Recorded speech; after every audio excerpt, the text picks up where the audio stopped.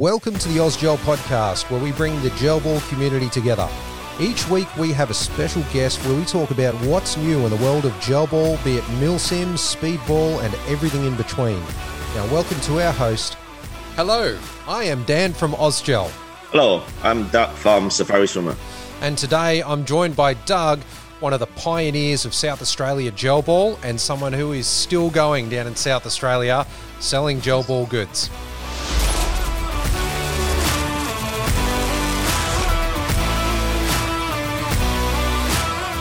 Well, yep. Doug, thanks very much for joining us, mate. Much appreciated. Your time I know is very valuable, considering everything you have to do down there to run a bloody gel ball store nowadays. So I guess we should start off with who you are. Tell us about who you are, what you do. Yes, I'm Doug Best. In South Australia, at the moment, it's the only one gel buster dealer in SA. So now after the regulations in SA, you have to get a farm license, paintball license to get a gel buster. Yeah. So at the moment, I'm still running. Yeah. Yeah, I don't give up the gel buster and gel ball industry. All right. Well, we're going to dissect that and get into the finite details very soon. But firstly, gel blasters. So back when, everything was happy and butterflies were flapping around everywhere, what caused you to get into gel blasters? What caught your eye? Yeah, it's actually before we running lots of the kids markets, and we saw that one, and also long time before in Hong Kong, I played the airsoft style stuff, so I know impossible in Australia got the airsoft, but once I saw the gel buster and saw it's very close, so I like it, I love it, and just try to get in it. Yeah, that's very cool. And and so Safari Zoomer, where did the name come from? From my wife. Oh, okay, cool. Yeah, very, very unique. I have to say, I think, just about every gel blaster store out there has tactical something or something tactical, and yours is extremely unique. So, so that's really good to know. Yeah. Yeah, so tell us about where the name Safari Zoomer came from. Oh, it's actually this name is my wife making up this name, because when we started, we got different market or different industry on it. So just find the one is. So it's like from a different style. Can go different, can go for different feel of the industries. So I just get this one first. Yeah. Well, it works well because Safari Zoomer, it's a name that you can't really forget. And it's probably one of the few names in the industry that doesn't have tactical in its name. So so kudos to you for that one. Nice and unique. But so look, obviously we've known each other for a while now. Talk us through some of the difficult challenges you've faced over the past 12 months with these regulations that hit South Australia. What was that like? Actually, it's a disaster in SA. Yeah, before it's no less regulations, and everyone play, enjoy. Yeah. Even you can play with the kids. It's quite a family activities. Yeah. But now once the new regulations, they all stop it. Lots of people they give up, and lots of they can't or they don't want to get a license for this toy. But we not give up. We try to still keep on it. And during we apply the dealer's license, we keep finding different supplier, different source to try to get more improve, try to get more people interest back to the gel buster again. Yeah. Yeah. Oh, well, good on you. I mean, speaking to so many businesses down there, obviously AusGel used to supply a number of other businesses down there too. And I do know that when police gave their warning, they really didn't give a warning. It was, woke up one morning, everyone got told they had to close down. And I think the part that the police don't see and a lot of customers maybe don't really see as well is when you set up a business, you have to sign leases and contracts and, there's all this flow-on effect. So a lot of businesses, I know one in particular, ended up having to pay upwards of $70,000 to close a store. because, you know, they had to pay out the remainder of their lease. They've obviously got staff costs. They've got the cost of physically returning the store to its original look and feel. It's just the financial burden placed on so many people in the middle of COVID too. Like, you know, I mean, it's just absolutely mind-boggling that the South Australian government or the South Australian police, mixture of both from what I understand, would go down this path. It's just nuts. But, I mean, how do you feel as a business owner? I mean, you've obviously transitioned successfully, but you've said so many other people didn't.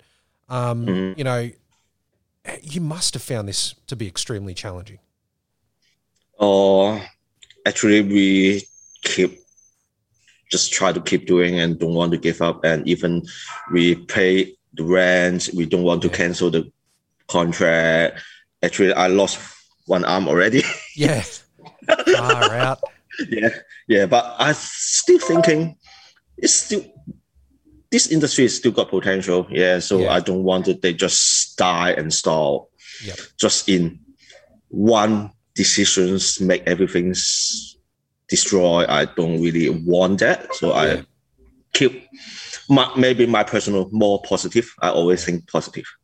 Well, it's good that you do, mate. And one thing I can guarantee, I can't get into too many details, obviously due to confidentiality, but there are things happening in the background with South Australia and a JobLaster Association where there might be some momentum. So there are people trying as well. There's just, we can't really release too much about that just yet, but it's people like you who keep the sport alive, that gives that opportunity really to the community down there for this to happen. So good on you for that, mate. And now let's talk about some of the stuff you have to do as a shop now, and tell me if it's just rumor, but from what I hear, every day that you open up, you have to take toy gel blasters out of a secure location, tether them to a wall, and then do the same thing in return, just like a real firearm. Is that right? Yes, every day when I open, need to take order samples one on the shelf and need to use a cable to make it separate, and then finish the day, take everything back to the safe. Yeah, every day and night, the same. And all the blaster need to tag and serialize the number inside, right? Wow. Or on the receiver, I mean. Far out. I mean, for our international viewers out there, especially those in the airsoft space, can you imagine having to tether your airsoft guns, serialize them, and treat them like real firearms in your stores? It's just mind blowing. And I mean, but good on you for persisting and you know, just doing what you need to do to get through there. And I do understand that there was an issue there for a while in South Australia where you had to have you had to be permitted to be able to work on gel blasters. Is that right? Like it's permitted to work on other people's gel blaster. If you're a personal one, you still can do it yourself, but you can't test fire. You only can dry fire. Oh, wow. Okay, so you don't know is it work or not. Jeez. So the only other option people have then is to come into Safari Zuma or a firearms store. Did I hear that right? Yeah. Wow.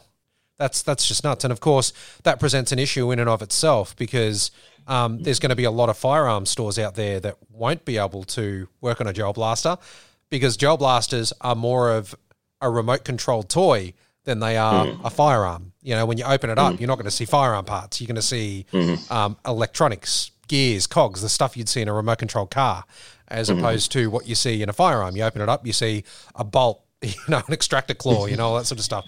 Not the same thing. Yeah, so difference. Most of the real gun dealer, they don't really like to deal with the gel blaster because they still thinking this is a job, it's a toy. Yeah, and that's it. Yeah. So it's just need the police to down there in South Australia to you know, come to the party at least and actually see that these are toys and they're being used responsibly by most of the people in our industry. So, absolutely nuts. But look, Doug, for you, what does the future look like? The future, yes. I'm still thinking the future still okay. Yeah. So no plans to close down or anything soon?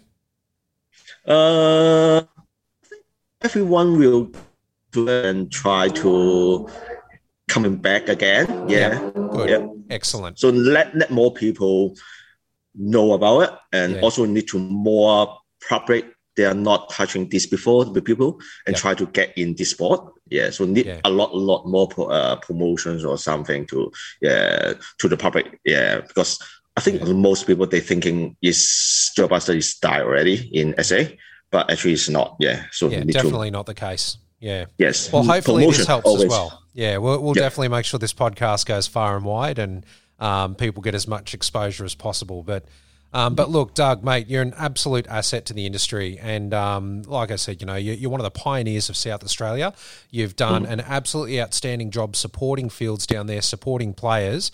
And the fact that you've managed to transition and be, one of the only stores down there that's still open and operating legitimately is absolutely fantastic. So for any doubters down there or anywhere else in Australia, Doug here is operating a Gel Blaster store legally in South Australia.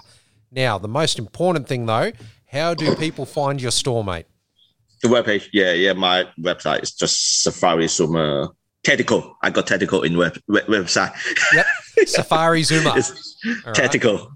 Oh, Safari Zuma Tactical. Oh, yes. You did it. Fair enough. Well, I mean, everyone else is doing it, so you may as well. Okay. Yeah, and we are in the South in South Australia. Yeah. Okay, so if someone just Googles Safari Zuma? Yep. All right, excellent. Yep. Well, thanks very much for your time there, Doug, once again. And ladies and gents, as always, I'm Dan from Ozgel. You can find Ozgel at www.ozgel.com.au, across all the socials as Ozgel, and on Instagram at OzgelAmmo. Thanks very much for watching. See you later. Okay, see you. Thanks for tuning into our podcast. It means a lot to us. If you enjoyed today's podcast, leave a comment or review below and hit the follow or subscribe button. If you have any questions or want to be part of a future episode or even want to know more about Ozgel, head to ozgel.com.au to get in touch.